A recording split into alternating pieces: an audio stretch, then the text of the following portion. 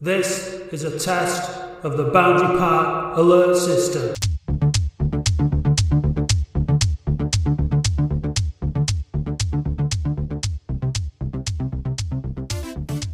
Hello and welcome to episode 74 of the Boundary Park Alert System podcast. This week we saw Latics pick up a point away at Crawley, a game in which I attended, and would describe as a battling display against what really was a better footballing side. To the displeasure of Shez this week, Mike Fondop announced on social media that he was out injured for the season, unfortunately.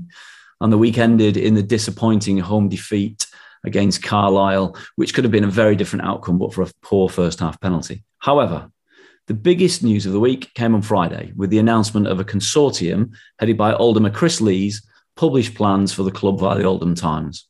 Having made contact with Chris on Saturday, we managed to spend some time on Sunday talking to Chris in an attempt to get to know him better.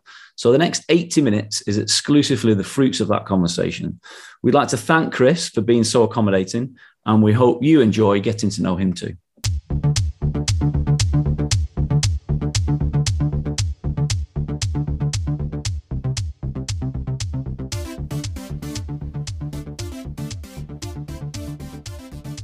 For this episode of the Boundary Park Alert System, I would very much like to welcome Chris Lees. Good morning, Chris. How are you? Good morning, Andy. I am absolutely wonderful. It's a fine day so far. So all good. Thank you. Thanks for having me. Yeah, it's fabulous to spend some time with you this morning and have a chat to you. So it's be a nice, easy, relaxing way to get to know you a little bit more for everybody. But yesterday must have been a bit of a whirlwind for you, right? Oh, it's funny. I felt like I was a bit of a squatter down there yesterday. Listen, I'm not showing off in any way, shape, or form, but I went in the Bentley yesterday, and I pulled up and I parked it at the front on the director's car park, and it was funny. And Alan Hardy parked up, funnily enough, and. So we had a chat. It was quite bizarre, really. And he said, "Come on, follow me." So anyway, I ended up in the director's box with Alan, which was great. And there's only us two there, really, which was odd. The Carlisle guys are here, the other guys were there. But that was a nice experience. I thank him for that. And went into the lounge afterwards. Met Tommy Wright, actually. Tommy, and and a few of them there. And I left Shez and all those guys to it. I don't want to get involved. Post-match media, this, that, and the other, And I met with Stephen Brown as well. Had a nice conversation with Stephen in his office over a beer, which was lovely, So, it was a nice day. Shame about the result, but hey, 13 games left. We'll be fine. What did you make of the game then? Out of interest, was it? Well, I had one of our football people on the phone giving me a blow-by-blow, ball-by-ball account of all the players on both teams. It took 2 hours driving back in the car. And their opinions were on a three-way call, sorry. And so that was very interesting to understand from a technical football point of view, which I'm sure Shez knows very well. It was a shame. We just didn't have the... They run at us, didn't they? They had a lot of big lads on. If you were there, you were there. There were a lot of big lads on. They ran at us. We gave them too much space at the end of the day. But I'm sure that there are people there that could pull this round. So we have to keep the faith, don't we?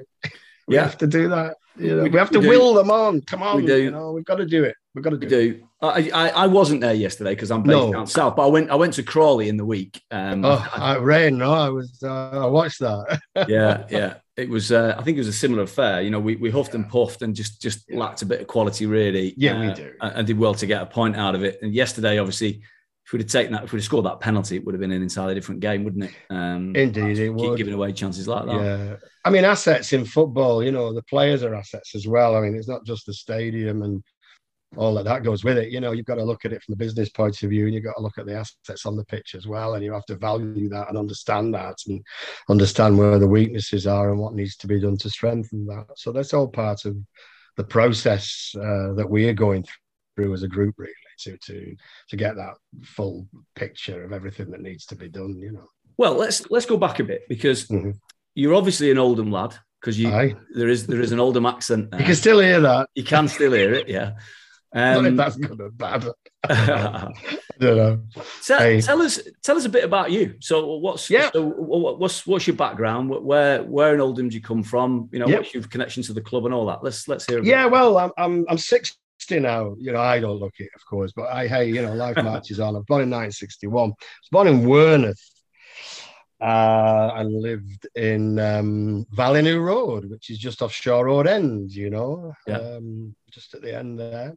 I went to the school on the corner there, which you probably know, which was St. Anne's School in the 60s.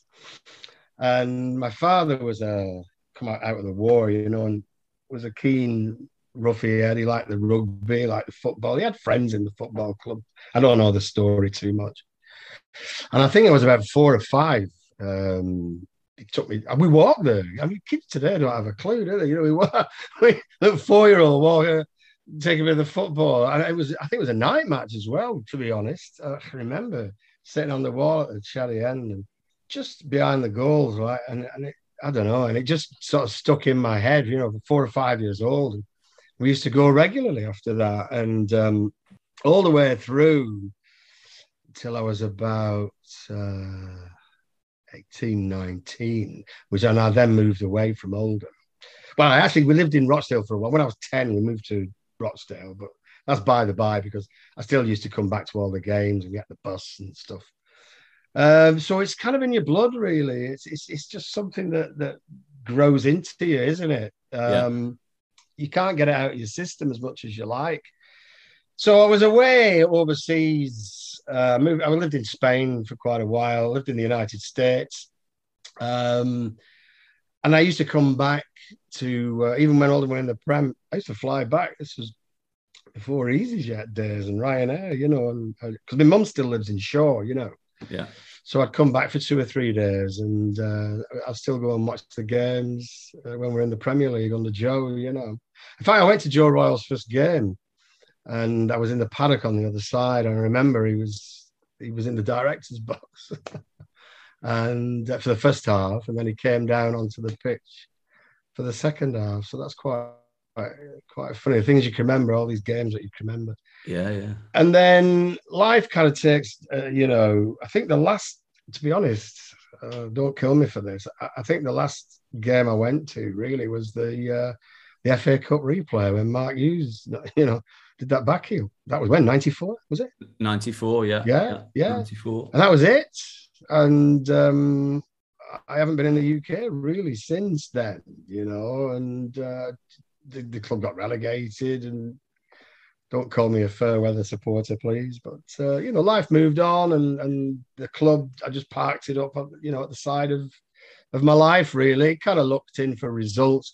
Come on to see my mum as much as possible. She's, like I said, she's 92. She's still up there, lives on her own. Stubborn she is. And we just kept going and just looking in. My business interests take up my time, I don't have any business interests in the UK, which is odd. I was asked that yesterday. I'm quite open about that. A business interest in the United States. I was a founder of a tech company. And when I say tech company, that was sort of software and digital development in software and augmented reality and this kind of stuff. So I was a co-founder of a tech company. I was an early investor because of that, really, in a lot of cryptocurrency businesses, mainly in the United States. So we created like an investment group. So we invested heavily into that, and bought Bitcoin back in the day, in 2012 when it was like $4 or $5 or something like that. And so I've been very, very interested in this technology and very, very interested in this process. And, I think I've always been one of these kind of people that's been able to look a little bit into the future and see where the lay of the land is, So I've really pushed myself into that. I have a secondary interest in a real estate and construction business in Spain, in Alicante. That's going to open up quite a few doors for us as well, but that's for another day. Okay. So there's things there, which I'm quite hands off with, if truth be told. I'm kind of more of a consultant in that now. And because of my family connections with my dear lady wife, etc., we have a big, quite a big, farm in Zimbabwe, which is agriculture. We grow all sorts of stuff from corn, peas, potatoes, cabbage, this, that, and the other. We got cows.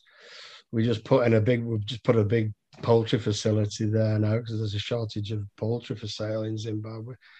That might give you an insight to my thoughts on currencies as well, with things that went on in Zimbabwe and the way that we have to operate our business as well there.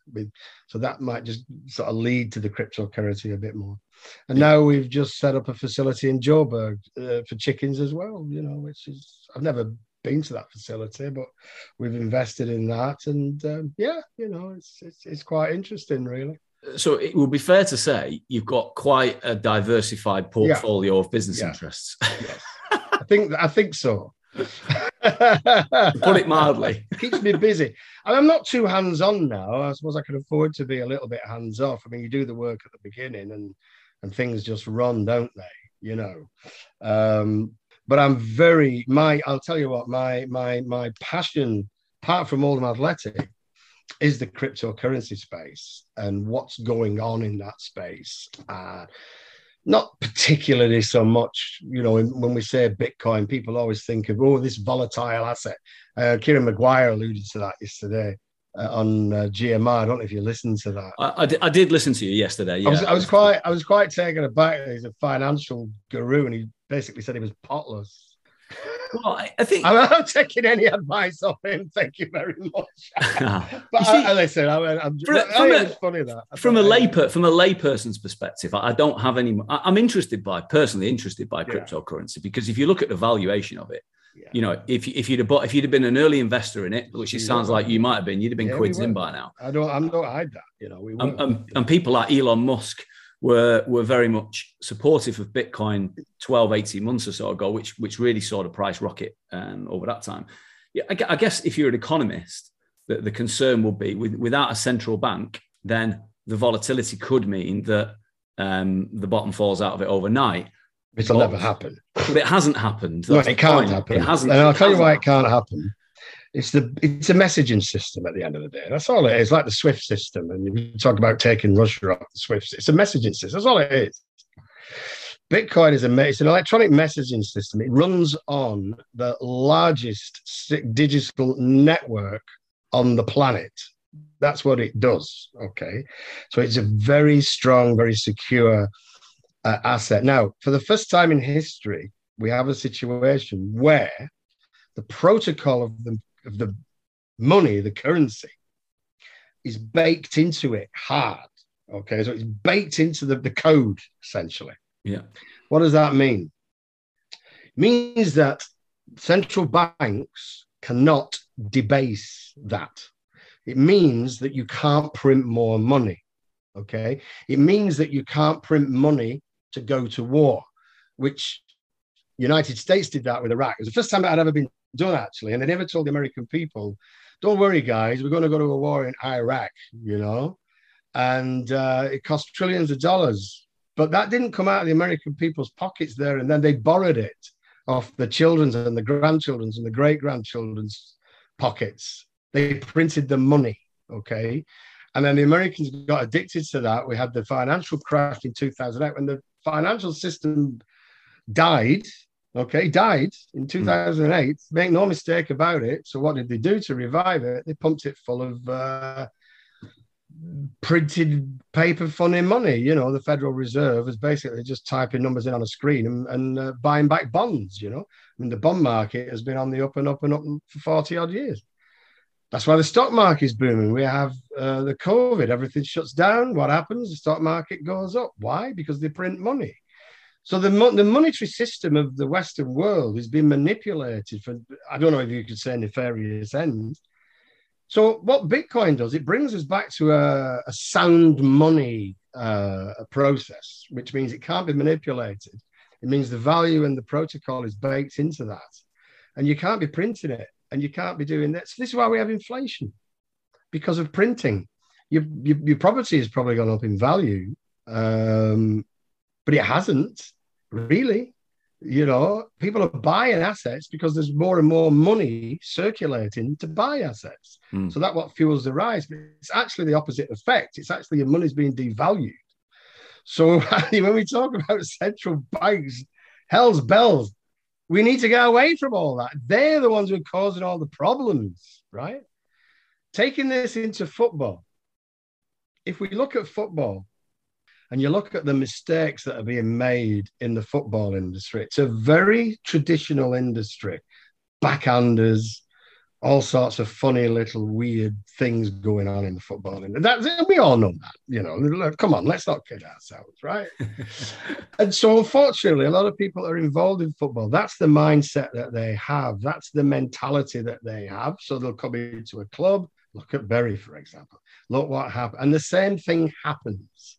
You know, in a way, look what's happened to Oldham Athletic with the asset stripping that's taken place around Boundary Park. Well, that's the mindset, right? Strip money, strip money, strip money. Don't give a monkeys about the fans. Don't give a monkeys about the heritage. Take what you can, build houses, move on. Basically, that's it.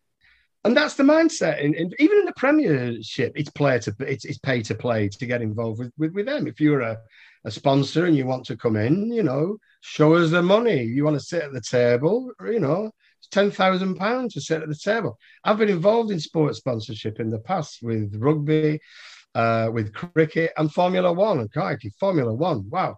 You know, I'll never do that again. So it's all pay to play, right? So the whole industry works in a particular way that does not benefit the likes of Oldham Athletic, the likes of Bury, the likes of Macclesfield, Stockport County, Derby County, Coventry City, and so on and so on and so on. So you've got all these owners now who are basically left holding the bag, right? It used to be a Rolls Royce. It's now some clapped out, you know, Ford Fiesta from 1992 or whatever. That is it. That's what you've got. So all these owners are holding the bag and just trying to find a way to get as much as they can out of it because they're going to be on the hook. So to be frank with you, you cannot come into this game anymore with that mindset and that philosophy. Because we're in the 21st century now. We're in a different world. We're in a different paradigm. We're in a different financial paradigm. Everything is changing. We have countries now adopting the Bitcoin standard, namely El Salvador. We have Honduras, Guatemala, that are going to be doing the same. Mexico are making laws to make this legal tender. Even Russia have been making laws to make this legal tender. Turkey, because of rampant inflation. Nigeria, African countries, India. It's spreading. Okay, because of the debasement of the currency. And the dollar is the world's, the petrodollar, the dollar is the reserve currency of the world.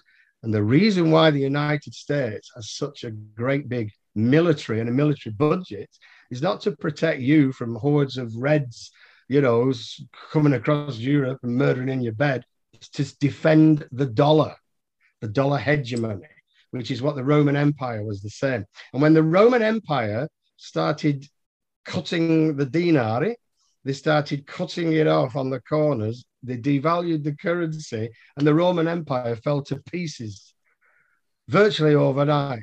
Well, I would posit that the financial system of the world, or the petrodollar, is rocking on it's quaking in its boots, it's rocking.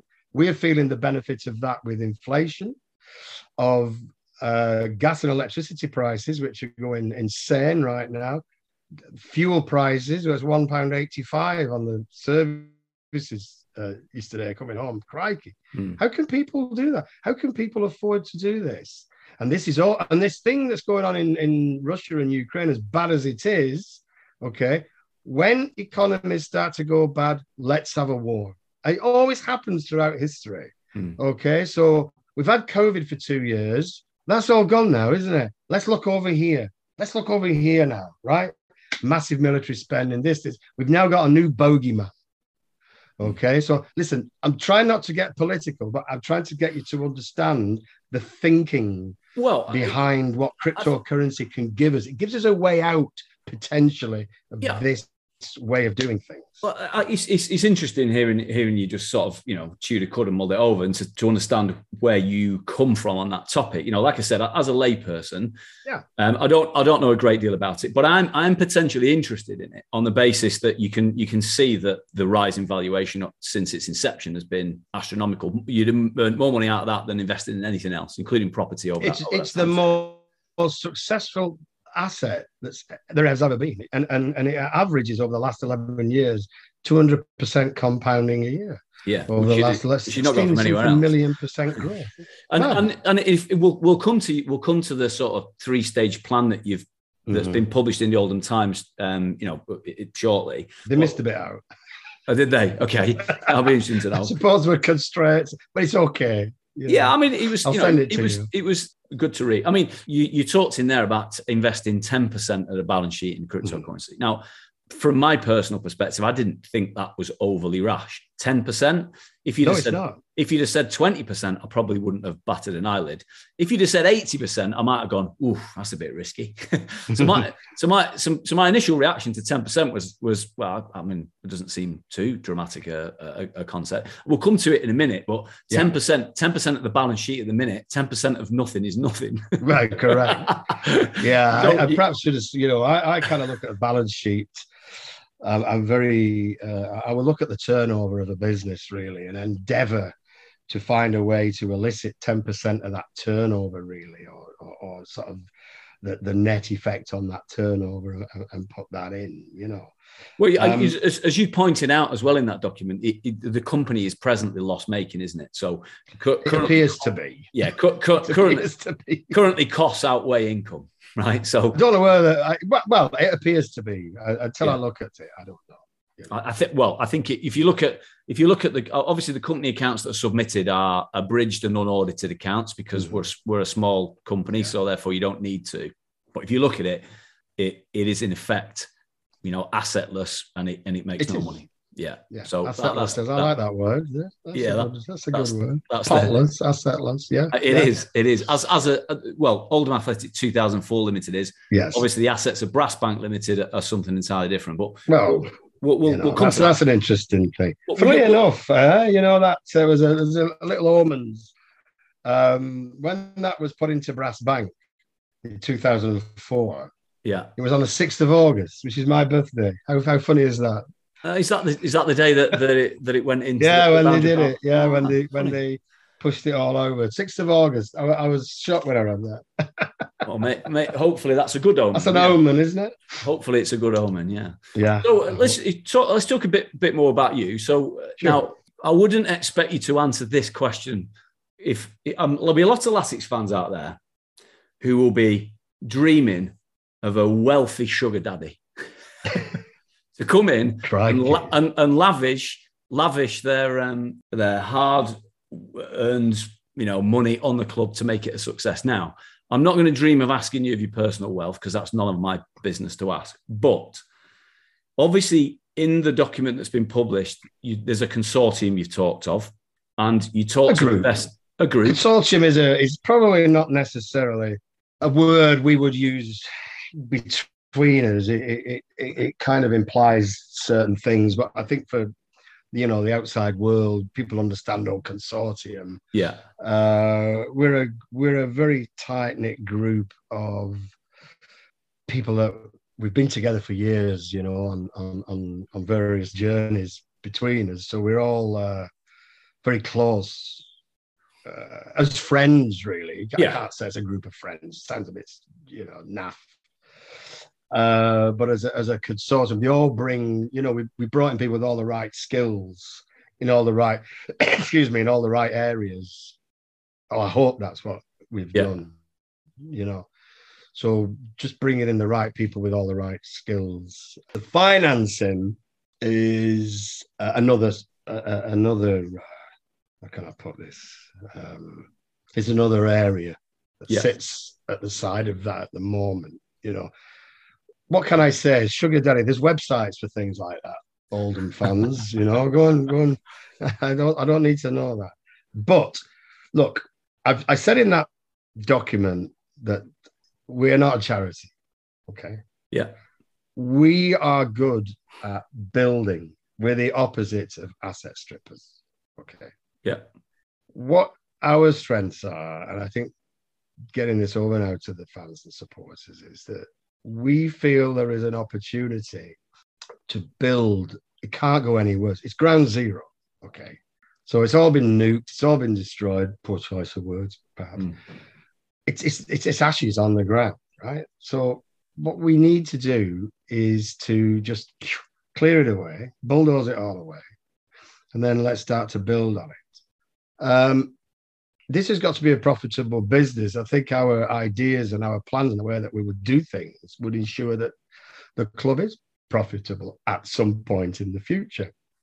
It's not a case of coming out. Listen, if you were to throw, I'll just pull a figure out of my head just to illustrate it better. If I came to the club now with a check for £5 million, for example, all right, what's going to happen? There's a check for £5 million. Let's put some more wallpaper up on that wall. Let's paint this wall here. The cracks are still going to come through next year. Do you see what I mean? Oh, yeah. The building's still going to fall down. I'll come and put a new coat of paint on the ground.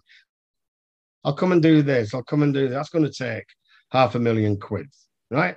We need to bring some players in. All of a sudden, the people that we are dealing with, these guys are loaded. The price doubles, right? So we end up wasting money. This is how it works in football. So we end up wasting money, throwing money away, putting it in the pockets of agents and this kind of thing.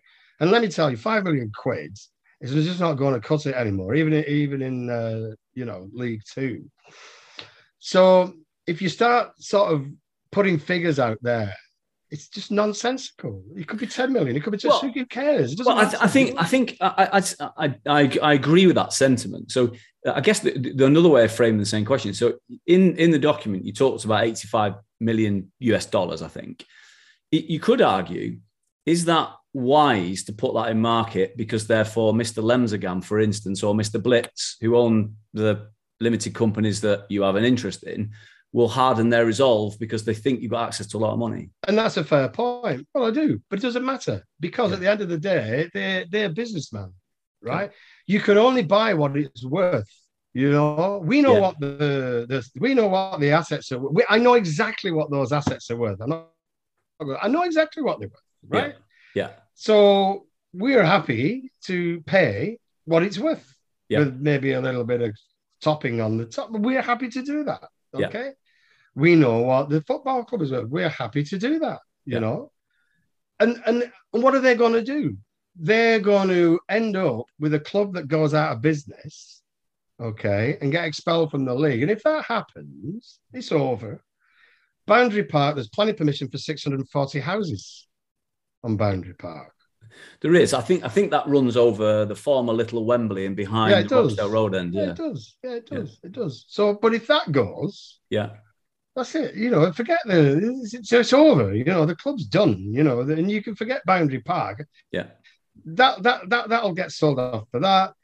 Do they want to be the guys that put the club into the fire? I don't think they do, to be honest. I don't think they want to do that. I think that they've done very well out of it. And there comes a point where, as business people, they're going to have to look at it and see which is the best road forward. If they want to crash and burn the club, I can't stop them doing that, can I? No. And that'd be sad for all of us because I'm a fan, so I don't want to do that. You can't imagine. I mean, for me, if Mr. Lemzagam crash and burns a club, he gets nothing back for it.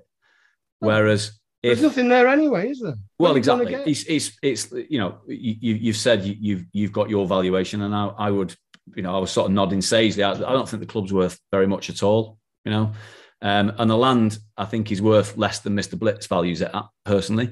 But 100%. I know exactly what it's worth. Yeah. So I'm not I'm not surprised. I think Mr. Blitz has more to gain about the club going under than Mr. Lemzagam does for obvious reasons.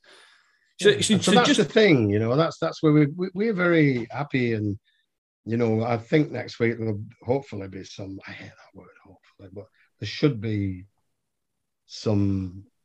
Look, things are happening, so there will be contacts made, and there's a proposal going to be sent in to those guys, and then there's a document that we can discuss. And that's how we have to do this. So just to go back to the financing, without you telling me things that you obviously can't at the minute for obvious reasons, that the $85 million, it's not like the group's / consortium's personal wealth that's being put in. It could be. You never know. It could, listen, it doesn't matter where it comes from, does it? I guess it would only matter if it was the loans with high interest rates that no. Come on, we don't work like that. We lend people money. Okay. I lend institutions Bitcoin. They pay me interest. Okay. They pay me interest. I get yield on our crypto assets. We lend to institutions that make markets, that do arbitrage trading at a very high rate of interest. Very high rates of interest. So, look, we don't work in high interest. It's like having a credit card, right? That's you don't borrow money on a credit card. Bit of financial advice. I know it's not always easy to sort of follow that through. But I think that the financial paradigm that we work in is totally and utterly away from the fiat, the pounds, the dollar paradigm that people thinking, Andy, to say that. Look, it is a leap. It's a rabbit hole that we really need to be careful, and I need to be careful that we don't go down that rabbit hole too much, because it will confuse the crap out of people. We just have to. It will come out how it's all going to be done, how it's all going to be funded. The intention is not the club will not be loaded up with any form of ridiculous high interest, this, and this, because it's not in our best interests to do that. If it's not in our best interest to do that, it's not in your best interest as supporters. We live by the motto, first do good, then do well. So we have to come in here and do good, and by loading this club up with stupid is not going to cut it with anybody. It's not going to cut it with us either. So forget that, right? No, 85 million was I did think about this when I put it in, because I actually wrote that down. I kind of pulled it out of my head a little bit. The point I'm trying to make, because I was asked, is that if you want to develop a football stadium from soup to nuts, from beginning to end, to bring this stadium into the 21st century and beyond, and to have a legacy for the town, how much do you think is going to cost to do that? And 85 million is about 50 million quid. It's probably not enough. I don't know. So that's the idea, is the complete redevelopment of Boundary Park as a stadium, and all the facilities that we would want to put into that, and the ideas that we have for doing that down there. Yeah. Okay. Ultimately, would be done, and that would be done on extremely low interest loans and mortgages, like Tottenham Hotspur have done, and Arsenal and all these other. They don't come with the money. You don't buy a house. People don't buy houses with a big bag of money, right? You borrow it. Interest rates are low right now, 1% in some cases. So if you borrow money at 1% and you get a 20% return on that borrowed money, that's what business is all about. That's what you do. There's tons of money out there for the right project. There's billions and billions and billions out there looking for a home, So if you have the right project with the right ideas, with the right upside, okay, and potential earnings, then it really isn't a problem, to fund that and to take that forward. So just to understand business a little bit, there's a lot of money games here. That's how it works. I guess the obvious question was, is that 85 million all loans? You've answered.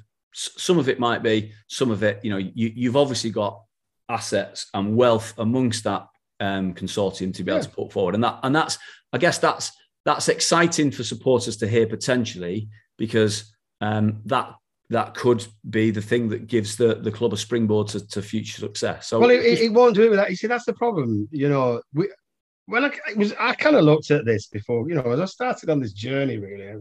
I don't know. I was having sleepless nights. I was looking in at the club and I'm looking at what's going on, and I kind of rekindled my passion. I think the Harrogate game, I watched it, and I was like, because I've had a knee operation at the end of last year. It's not gone too well.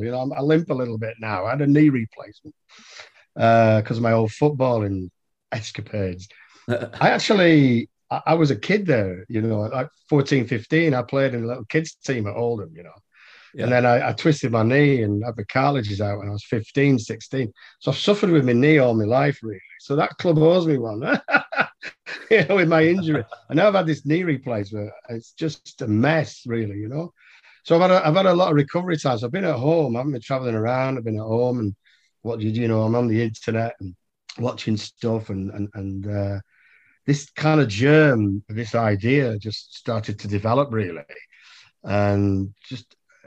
I came up visited, try and visit my mum as much as I can. And I look at the town and I remember it as a kid. It used to be a very buzzing place, Oldham, It was a very vibrant town. It isn't anymore. And then I tell you what, I went to Reading the other week. Don't ask me why. I didn't go to the match. I had a meeting, right? And the Majeski Stadium, just as you come off the motorway. Yeah. Reading was excuse people in Reading, but I think they'll probably agree with me. 20, 30 years ago, Reading was a bit of a toilet, And he built that, and it changed everything. And then we had and you go off the motorway now and go to Reading, it's buzzing. I mean, there's buildings, there's companies, there's huge industrial parks been built there. You got the Green Park there. And then you go down into the town, and it's company, business, houses, apartments, this. Wow. I mean, I was shocked, And the reason it's like that, well, the stadium was there. It gave it a focal point, and its proximity to London, it's close by. Yeah. So let's look at Manchester. Manchester's growing second to London. Yeah. You go through Manchester now. I remember as a kid going to Manchester in the 60s, nobody wanted to go there, But what was the thing that did for Manchester? Really, Man United and the success of Man United enabled the redevelopment down at Salford Quays. That's what enabled that. And even at the other side, Eastlands, in Manchester City, and the development of the sport. Well, the Commonwealth Games actually was the precursor to that. That kind of rebuilding of Manchester, really. The Olympic bid was it in the 80s? I think it was. 96. 90s, 80s, 90s. So that was the precursor. It was all hanging on sports facilities, the velodrome, this, that, and the other. So Manchester now is a place you want to go to. It's a place that young professionals are moving to. It's a place that's buzzing. It's brilliant down in Manchester now, and it's continuing to grow. So 8 miles from city centre, there's this little place called Oldham, right? This little place that's kind of a typical northern town that's lost its way a little bit over the years. So what's to say that there can't be some massive redevelopment taking place in Oldham? And I would love that, because the way that will happen, if we can invigorate that by keeping that football club alive and doing something with that and building a sporting facility and a destination that people want to come to, then what will happen? It will spread out. People will take notice. People will reach out to us. People will want to come. They will want to be part of that, okay? So it then brings employment into the town. It then brings companies into the town. Now, I'm talking to some big American companies as partners, bringing them in as partners into the club, as sponsorship partners or whatever. Blue chips, these, okay? Not necessarily household names, but they want to be, and they will be household names, that want to have a part of this, okay? And I'm saying to them already, look, what about opening up? You can use the facilities at Boundary Park. Come in, use them. And then let's look at it and let's do a little bit of development around it. Let's build something, take an office. You're this close to Manchester. You're 8 miles from Manchester. Everybody wants to be in Manchester. Use Oldham as a base. So the idea that is kind of bigger than just a football club in many ways. And I hope this doesn't sound grand, but I do see the opportunity to reinvigorate the town, because if Oldham doesn't do it, Bury will do it. Maybe they won't. Or Stockport, or on the other side, Rusholme, and on the other side going out into Liverpool. So somewhere along the line there will be overspill out of Manchester. There has to be, because that's what's happened with London, okay? Mm-hmm. Because of the population growth. Yeah. So where's that overspill going to come? So we have to make it so it's attractive to come on our side. Yeah. We don't want it to go to Rochdale. We don't want it to go to Bury and Haywood, Stockport and Iceland. We want to come in Oldham. So by doing this with the stadium, there's a tremendous amount of upside for the town and the community as a whole, really, Yeah.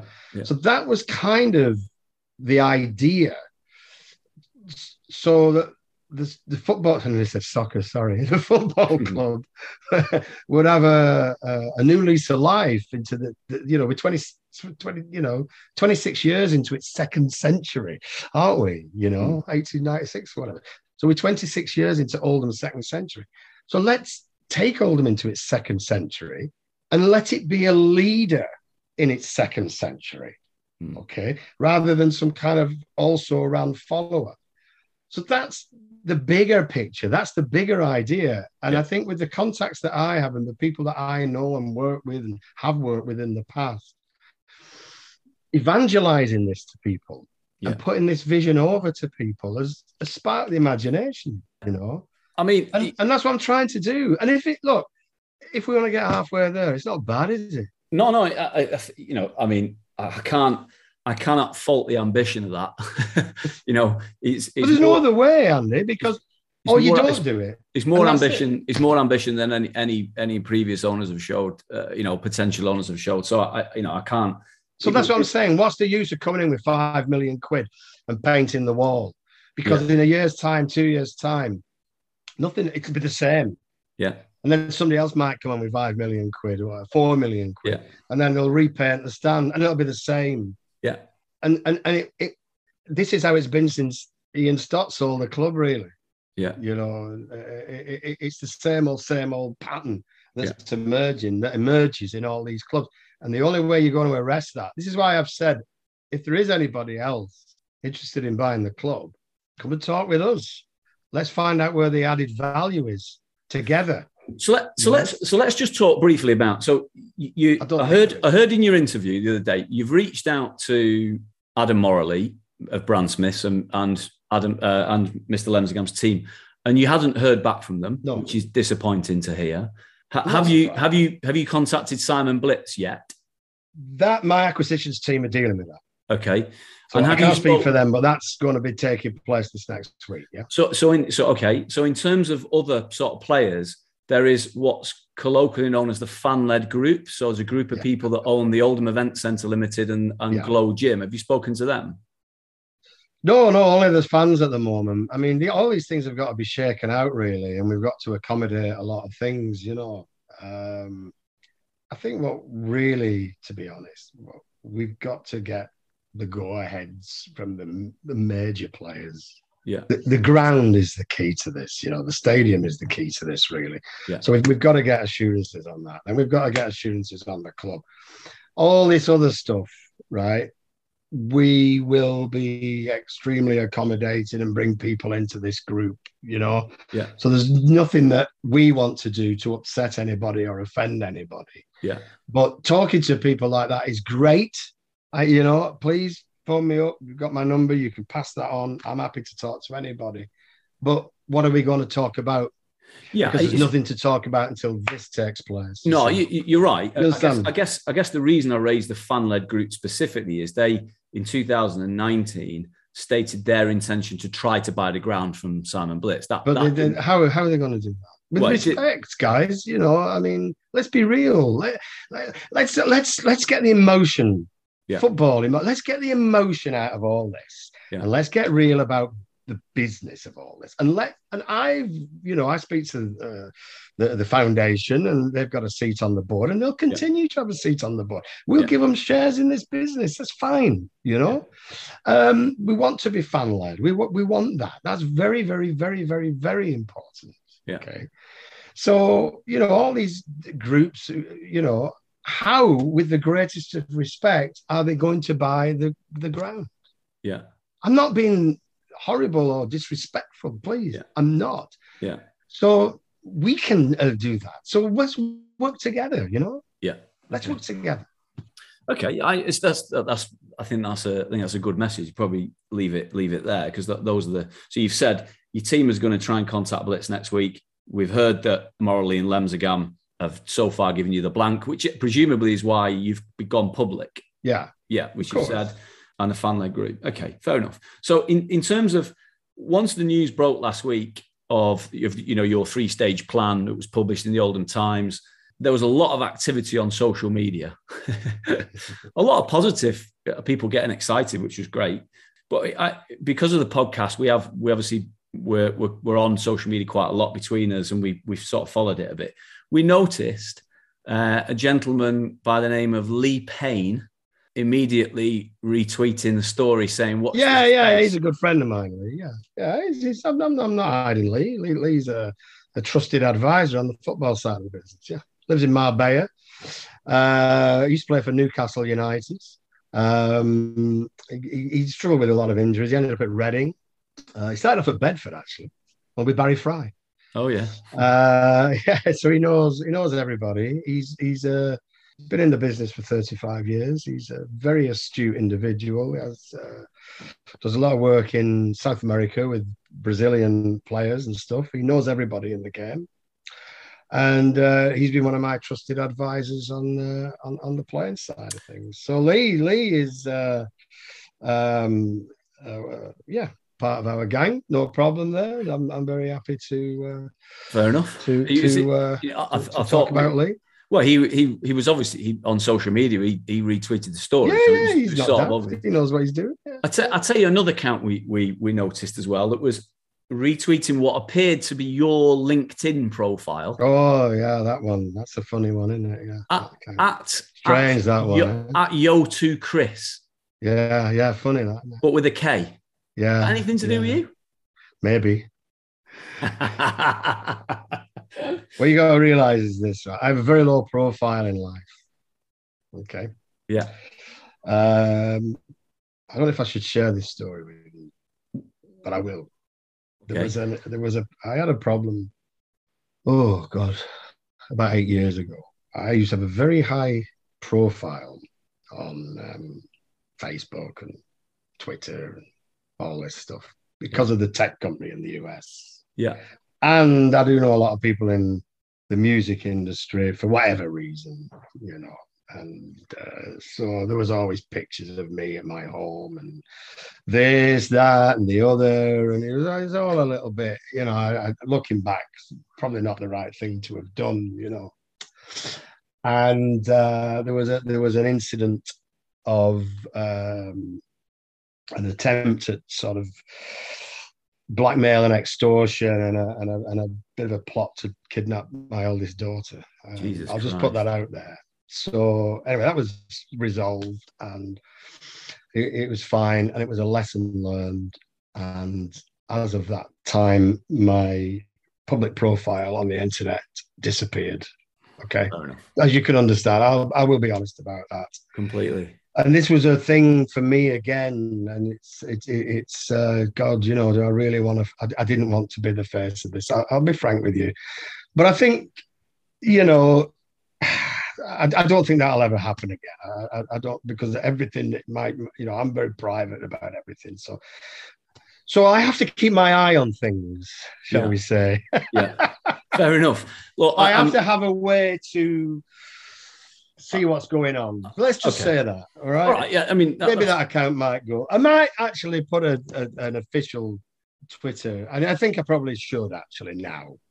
And that account may not be there anymore much longer. So let's see. I only noticed it because it was sending your LinkedIn. Yeah, funny how things happen. If you look at your, I think you've already said, to be fair to you, that your business interests in the UK are limited because it's mainly international. Yes, it's international.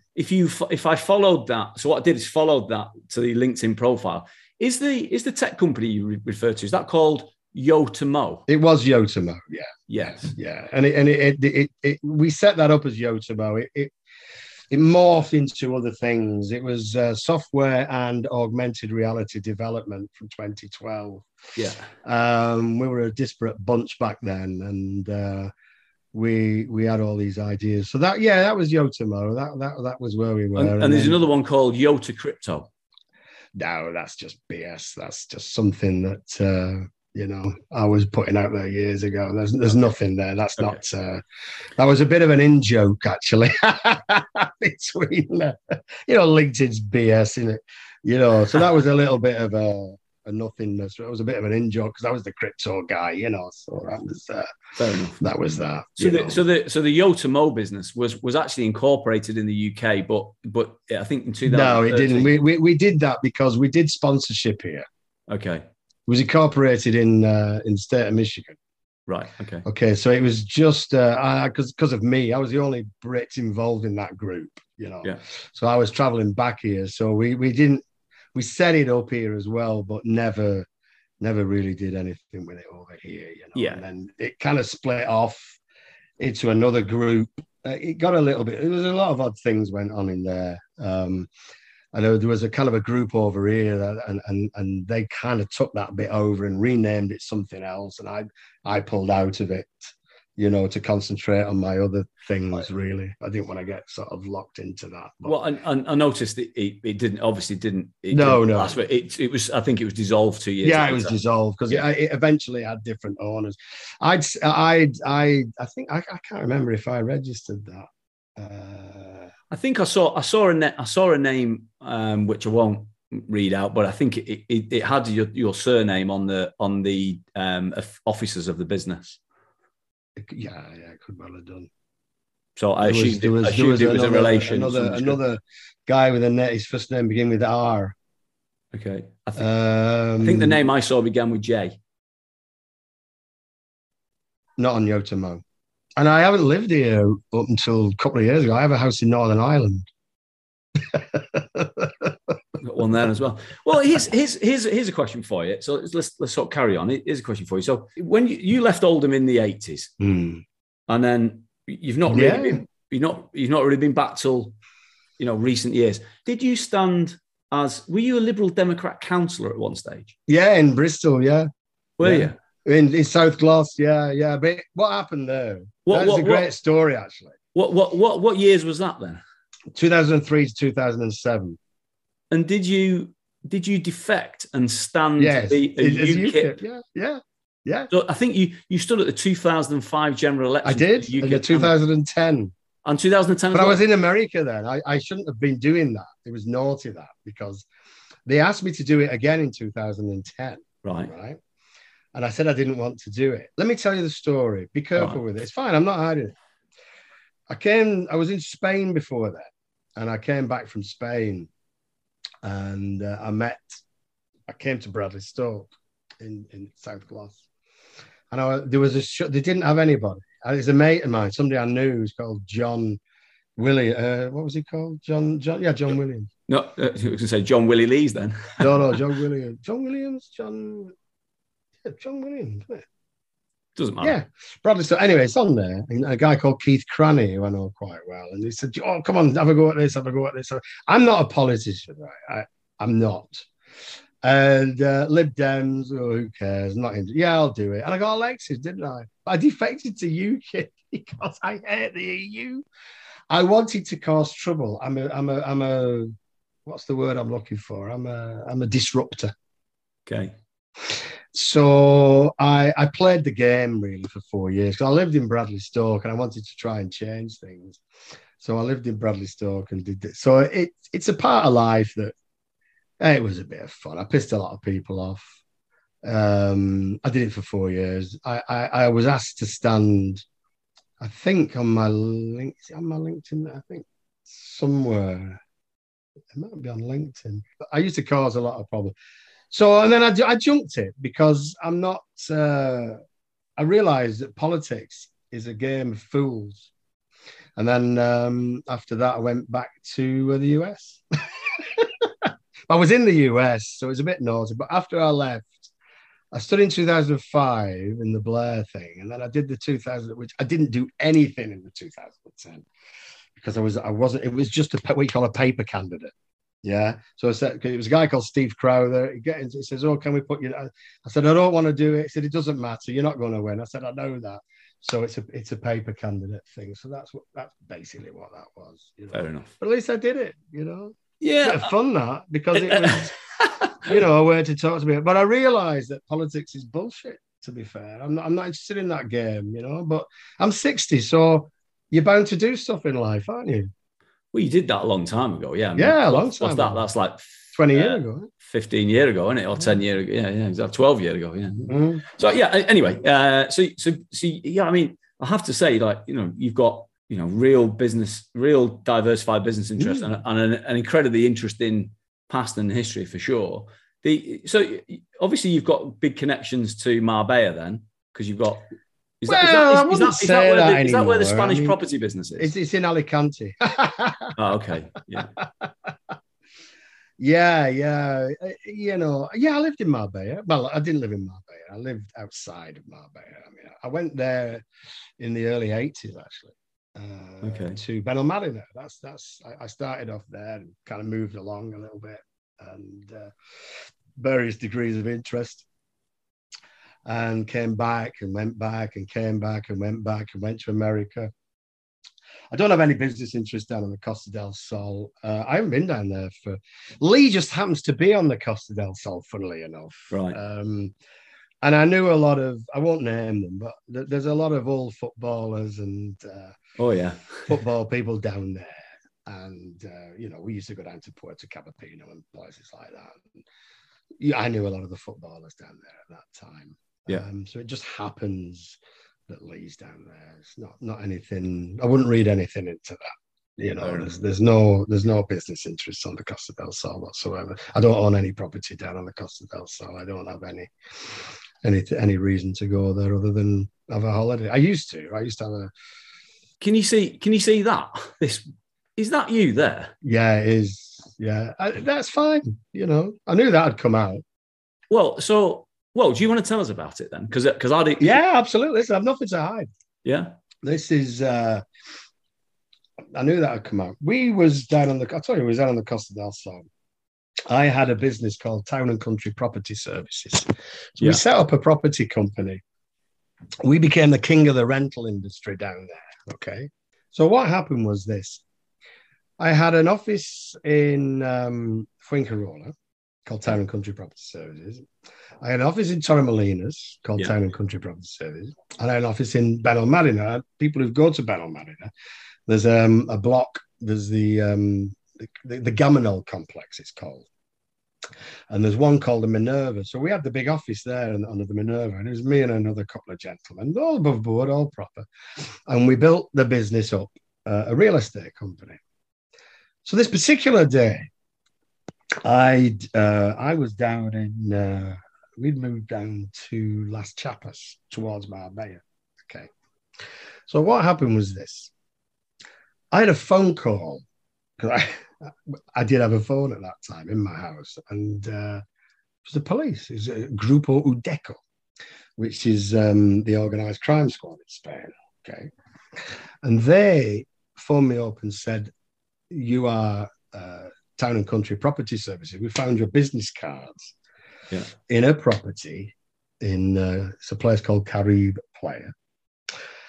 And what we want to do is we want to have a chat with you because we've had it under observation and we've recovered a substantial haul of cannabis resin." Okay. Christ. So bloody hell, Jesus Christ, So I said, "Yeah, sure. What do you want to do?" So I said, "I'll tell you what. I think it was about 6:30 at night because they work till 8 o'clock, in Southern Spain."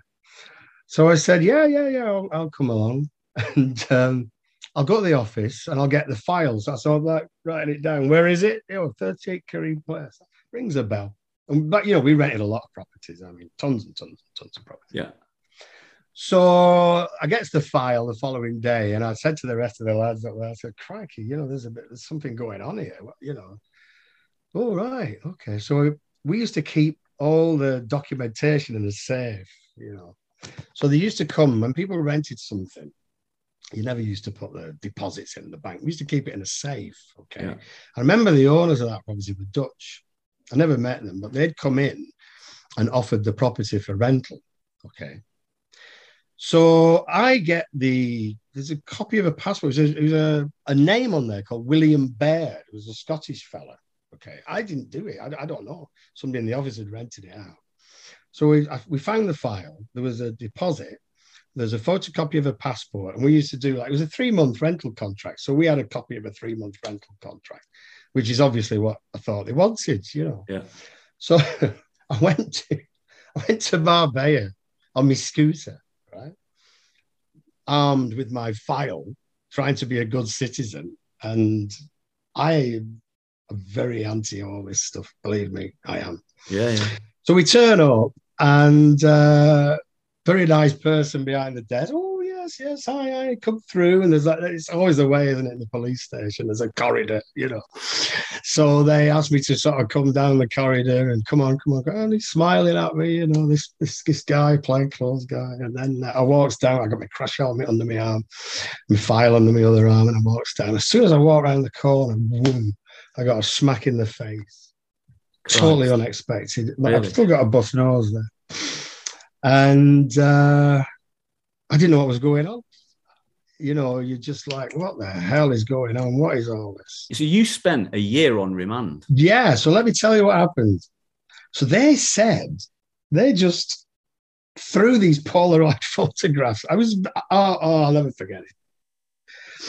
And they said, we've got something of yours. That's what they said. We've got something of yours. I was like, what do you mean? And there were these bags of, I don't know, Hessian sacks in this garage. What the hell is this? These are yours. These are. I said, what? I said, I'm just an agent. What do you mean? We're just coming down to. I've come to help you. For the hell, Christ, man. What's all this about? What's going on? And so what they do in Spain, people don't believe this. This was why I was very anti-EU. Because over there in France, Greece, Italy, Spain, this, and this, the legal system is very different to here. See, here, if you are accused of doing something, they have to have evidence to put you in the picture. You can't just go around and nick people and say you're innocent until proven guilty, right? Yeah, so it's the other way around. So, of course, I'm living down there. You don't think about any of this. You don't consider any of this. You don't think about any of this. And so what happened was, what they do over there, they throw you into jail, right? So what happened was, they kept me in, it was hot. It was July. Was that 2000? 2001, July. And they put me in this thing. And it was so hot. And there were some nutters in this cell next door to me in this police station. So the next day I'm cuffed up in this van and they take me down to Marbella. I didn't know where I was. There was blood everywhere. I'd not eaten or anything. It was a terrible thing. Christ. Totally disorientated. And I'd got a lawyer to help me, a guy called Antonio, and he said, oh, what's going on? What's going on? The company lawyer. I said, you tell me. I said, don't worry, I'll sort this out. So they take you into this room, and there's a guy sat behind a desk, basically, and it's really weird how they do it. So on one side of the desk, I didn't know who this chap was, and my guy's on the other side. So we go in, and he says, what's going on? What's all this? A respected businessman. He's a proprietor of this company, and he's come to help you. And he's brought a file, and he's a registered real estate agent, and this, and this. This is crazy. You must let him out immediately. The other guy, the Procurador Fiscal, turns around and says, "Oh, very serious. Because of the gravity of this, we wish to." We wish to hold Mr. Lees in preventative custody, they call it, preventivo, until we look into this further. And I'm sort of, what? Because I speak Spanish, right? What's going on here? Mi hablar español un poco. Poco, eh? Oof. So Antonio looks at me like this, and then this guy, the judge, says, okay, just go outside and we'll be with you, right? So they put you on a thing. And I mean, I do laugh because, it's bonkers. I mean, the whole thing is bonkers. And I can laugh about it. I'm very happy to sort of share this. So they come out with this piece of paper with a stamp on it. And we're looking at this, and Antonio was like, what? And I'm looking at it, and it says, the judges agreed in this case. It's a very serious offence. And what's going on now? So I ended up at Malaga jail. It took me a bloody hot day in the back of this thing. A couple of other nutters in there. Oh, Jesus Christ. I've never been in trouble in my life. I've never had a parking ticket, mate. I think it's important to say at this point, you were found innocent. Yes. I hadn't done anything wrong. Yeah. What happened was I went on hunger strike for a while because I was getting nowhere. They did not interview me. Okay. They're supposed to lay out a charge within 7 months. Okay. They never did. I was forgotten about. Honestly, I was just thrown under the bus by the authorities down there. So corrupt on the Costa del Sol. And what happened then, I started writing letters I wrote to Glenys Kinnock, actually, for some reason, only because I'd known her name, and it found a way to her. And then she passed it on to a guy called Simon Murphy. I don't know. I never met him. I don't even know what part of an MEP he was. And then Fair Trials Abroad got involved with it. And the MEP for Malaga, I can't remember his name at the moment. But I'd lost everything, of course. It doesn't matter because I'd lost everything. So anyway, eventually we got a trial through, and we got that a year on. I mean, God, I lost a lot of weight. I was very fit, and we went in, and this guy comes up to me. He said, "Oh, have you got a motorbike?" I said, "Well, I did have." I said, "Well, how did you pay for it?" I said, "What do you mean? How did I pay for it? I don't know. Bought the bloody thing. What do you mean?" Okay, no, that's fine. Okay. So I didn't understand what this was all about. So get this. In the court, in the place, right, I insisted on having an interpreter because of the legalities. Maybe things I didn't understand. So I wanted to be sure. So I'm sat there, right? And he was a young lad, I'll never forget. He was a really nice lad, and he sat next to me. I can laugh. So my lawyer gets up. Can the policeman come down? And they bring this copper down. He's the one that hit me. He brought him down to the front, and he said, "Can you identify Mr. Leeds?" Right? And notice no word of a lie. Right? He turned around and pointed at the interpreter. I'm telling you, and we look, and the court allowed, and the judge is looking at me. He's and I could see his face change, and he's kind of looking at me, and he's looking at this guy like this. And then my lawyer said, "Well, Mr. Lees he's a bona fide real estate agent. He lives here legally. He's a resident of Spain. Pays his tax. He has a contrato de arrendamiento, which is the certificate of the rental. He's accounted for the money. He's not doing anything wrong. He's not doing this. He's running a business, basically, Yeah. Why did you arrest him?" And this is true. You know what the policeman did? He went like this. Did that. So my lawyer said, "No questions. No more questions." Prosecutor got up, and the bench turned around to the prosecutor and said, "Have you got anything you'd like to add?" They said, "No." And you just walked out. Well, they let you out at 8 o'clock at night. But so for clarity, no, you've gone into quite a lot of detail there. But for clarity, you were wrongly accused of something and spent 1 year on remand. I mean, that is that's a really, really tough thing for anyone to have gone through, and really, But I'm a tough lad. So, look, I've done a lot of, over the years, I've actually spoken about this at length. I've never hidden away from it.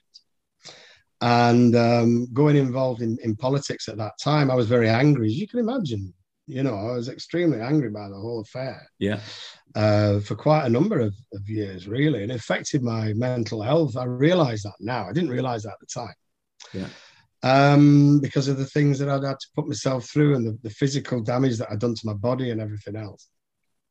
But what it did, I think it gave me a strength that perhaps I didn't have before. Yeah. And it enabled me to sort of go out into the business world as a stronger person and take no prisoners.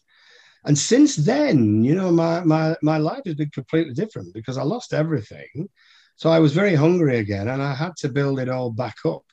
And I just had to be very smart about how I did things, and very clear about how I did things. Funnily enough, when they let me out, the following day, I got a plane back here, And but after about 3 weeks, I'd gone back to Spain because I've never hidden from any of this, And you always get some people say, "Oh, well, you must have been doing something," because they think of the legal system here and that applies to the rest of the world, but it doesn't, So I was very peed off, and a lot of us used to talk about that at the time. And this is the European Union, for Christ's sake. Why is this happening in the modern world, where we've got these injustices? And it wasn't just me. There's so many others that have suffered the same kind of fate as me. People had come and go with impunity. And funnily enough, down there, the real bad lads, right, used to get out. How did that work? And used to say it all the time. So that kind of was an introduction to me to try and have a look into that system and try and change it. And I soon realized that the game is rigged. You're not going to be successful. You're not going to do anything through there. I made a lot of friends in that time in politics, which has helped me actually in later life. And I've kept some of those friends, which has been good, So you've got to take out of whatever life throws at you, you've got to take what you can from it, haven't you? Yeah, absolutely. So life has thrown, like I said, I'm 60 years old. You don't expect me to have been a choir boy for the last 60 years. No. And I live in a monastery. So it doesn't matter. So I don't have an issue with that. It's there. I don't have a problem with it. It is a fact. It's a very salutary tale for anybody else out there, let me tell you. People do need to be aware of how things are. That was my reason for being against the European Union in such a way. But you'll be pleased to know I'm not political. So. Well, look, everyone's entitled to their own political views, and I've got, Of course they are. I don't have any anymore. Well, look, freedom is mine. I think there's plenty of people listening that probably would have voted Brexit, so I wouldn't be worried about that particularly. I don't vote anymore. I've distanced myself from the game. I'll be quite frank with you, because it's rigged against you.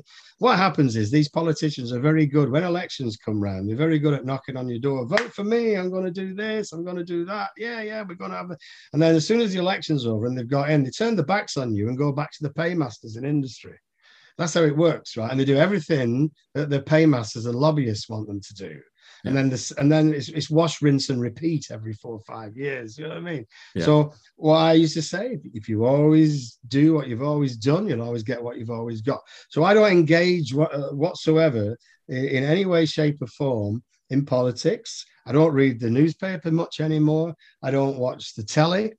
I get my news from other sources. I don't engage in it at all. I have no interest in it. All I'm interested in is focusing on being successful in life and doing good for my family and everybody else. That's all I'm interested in doing now. That's me. That's it.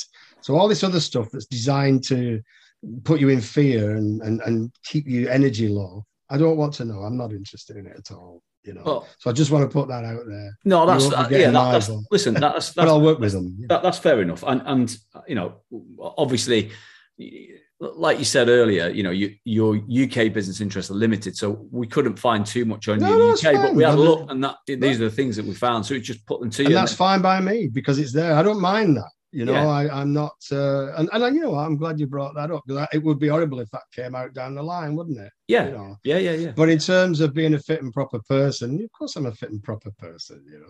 Well, you were found innocent. Let's be clear on that. So, of course, absolutely, 100%. I have never, in any way, shape, or form, on my children's life now, let me tell you, been involved in anything nefarious to do with anything. I am so anti-drugs, of all people. Yeah. It was quite ironic, really, when that happened to me, because I am a staunch anti-drug. I don't even like taking aspirins.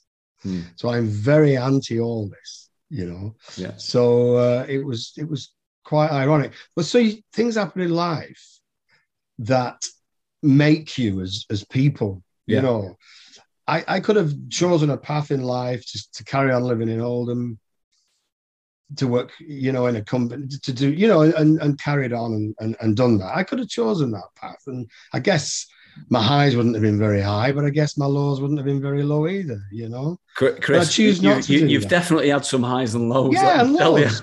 There's got to be a balance, right? Yeah, it all has to balance out, doesn't it? Yeah.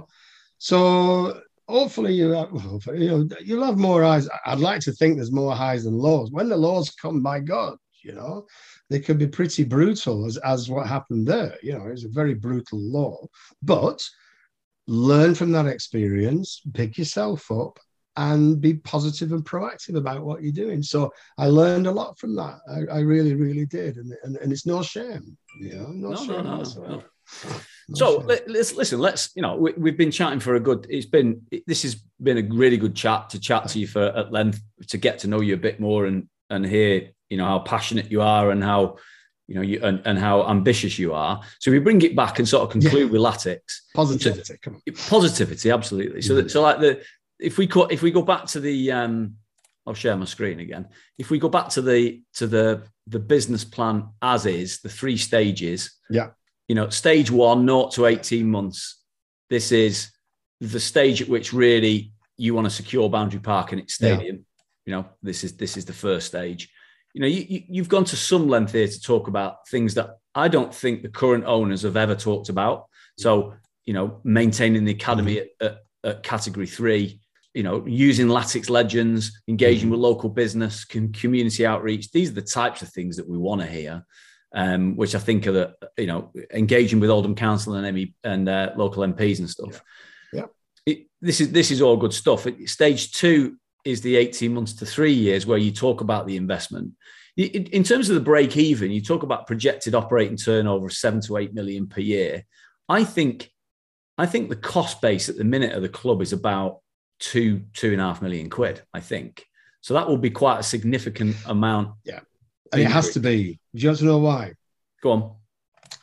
League position, right, and turnover tend to match each other. Yeah. Okay.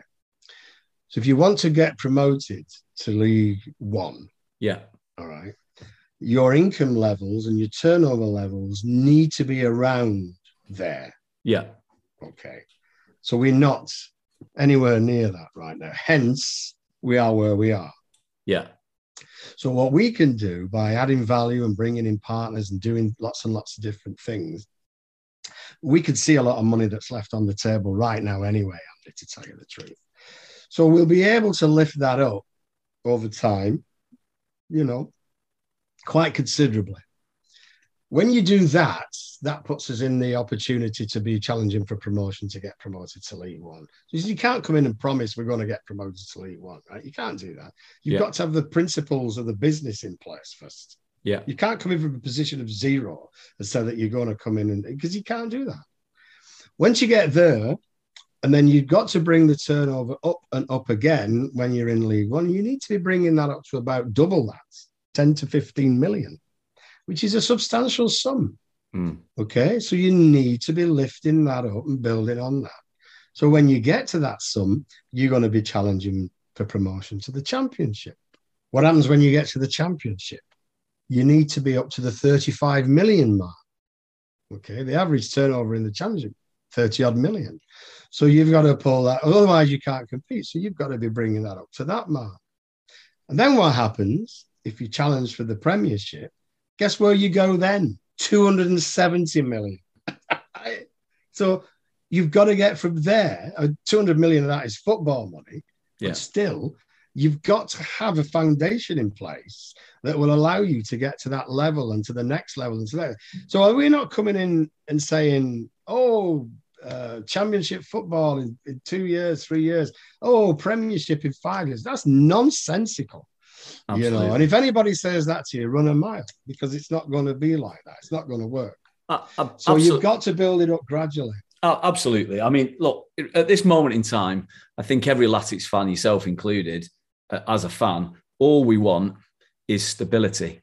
Yeah. And we don't care if we're in League Two. I mean, I'd rather be in League Two than in the non-leagues. And have some great days, something to cheer about. So some security, some ambition is all we really require.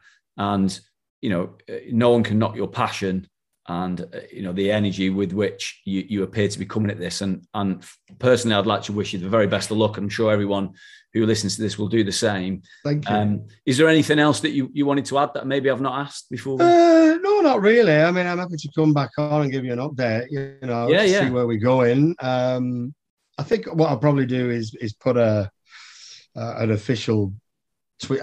I don't want to get bogged down in social media, for me personally. Yeah. Because it takes a lot of time away from the things that we should be doing, Oh, believe me, I know that. So I'll try and do what I can and, be as approachable as I can. But, I can't be doing that.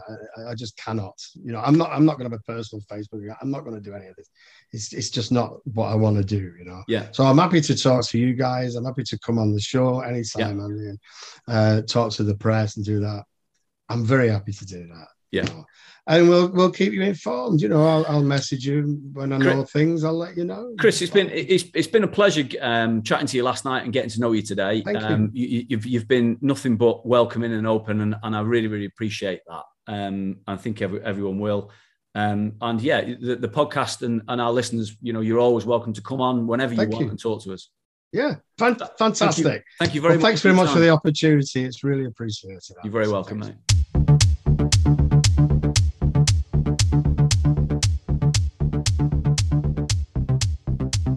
The Boundary Park Alert System is a QPod production, hosted, researched and produced by Matt Dean and Andy Halliwell, with additional support from Steve Shipman.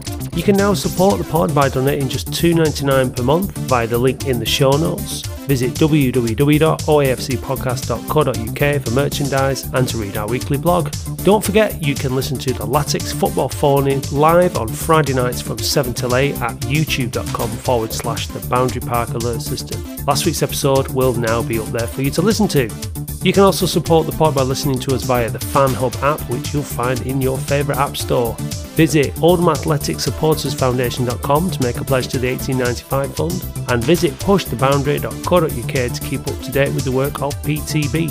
The title music is courtesy of Manchester DJ and producer Starion. Learn more about his music at redlaserrecords.bandcamp.com. And if you made it through the credits, well done, and thanks for listening. See you next week.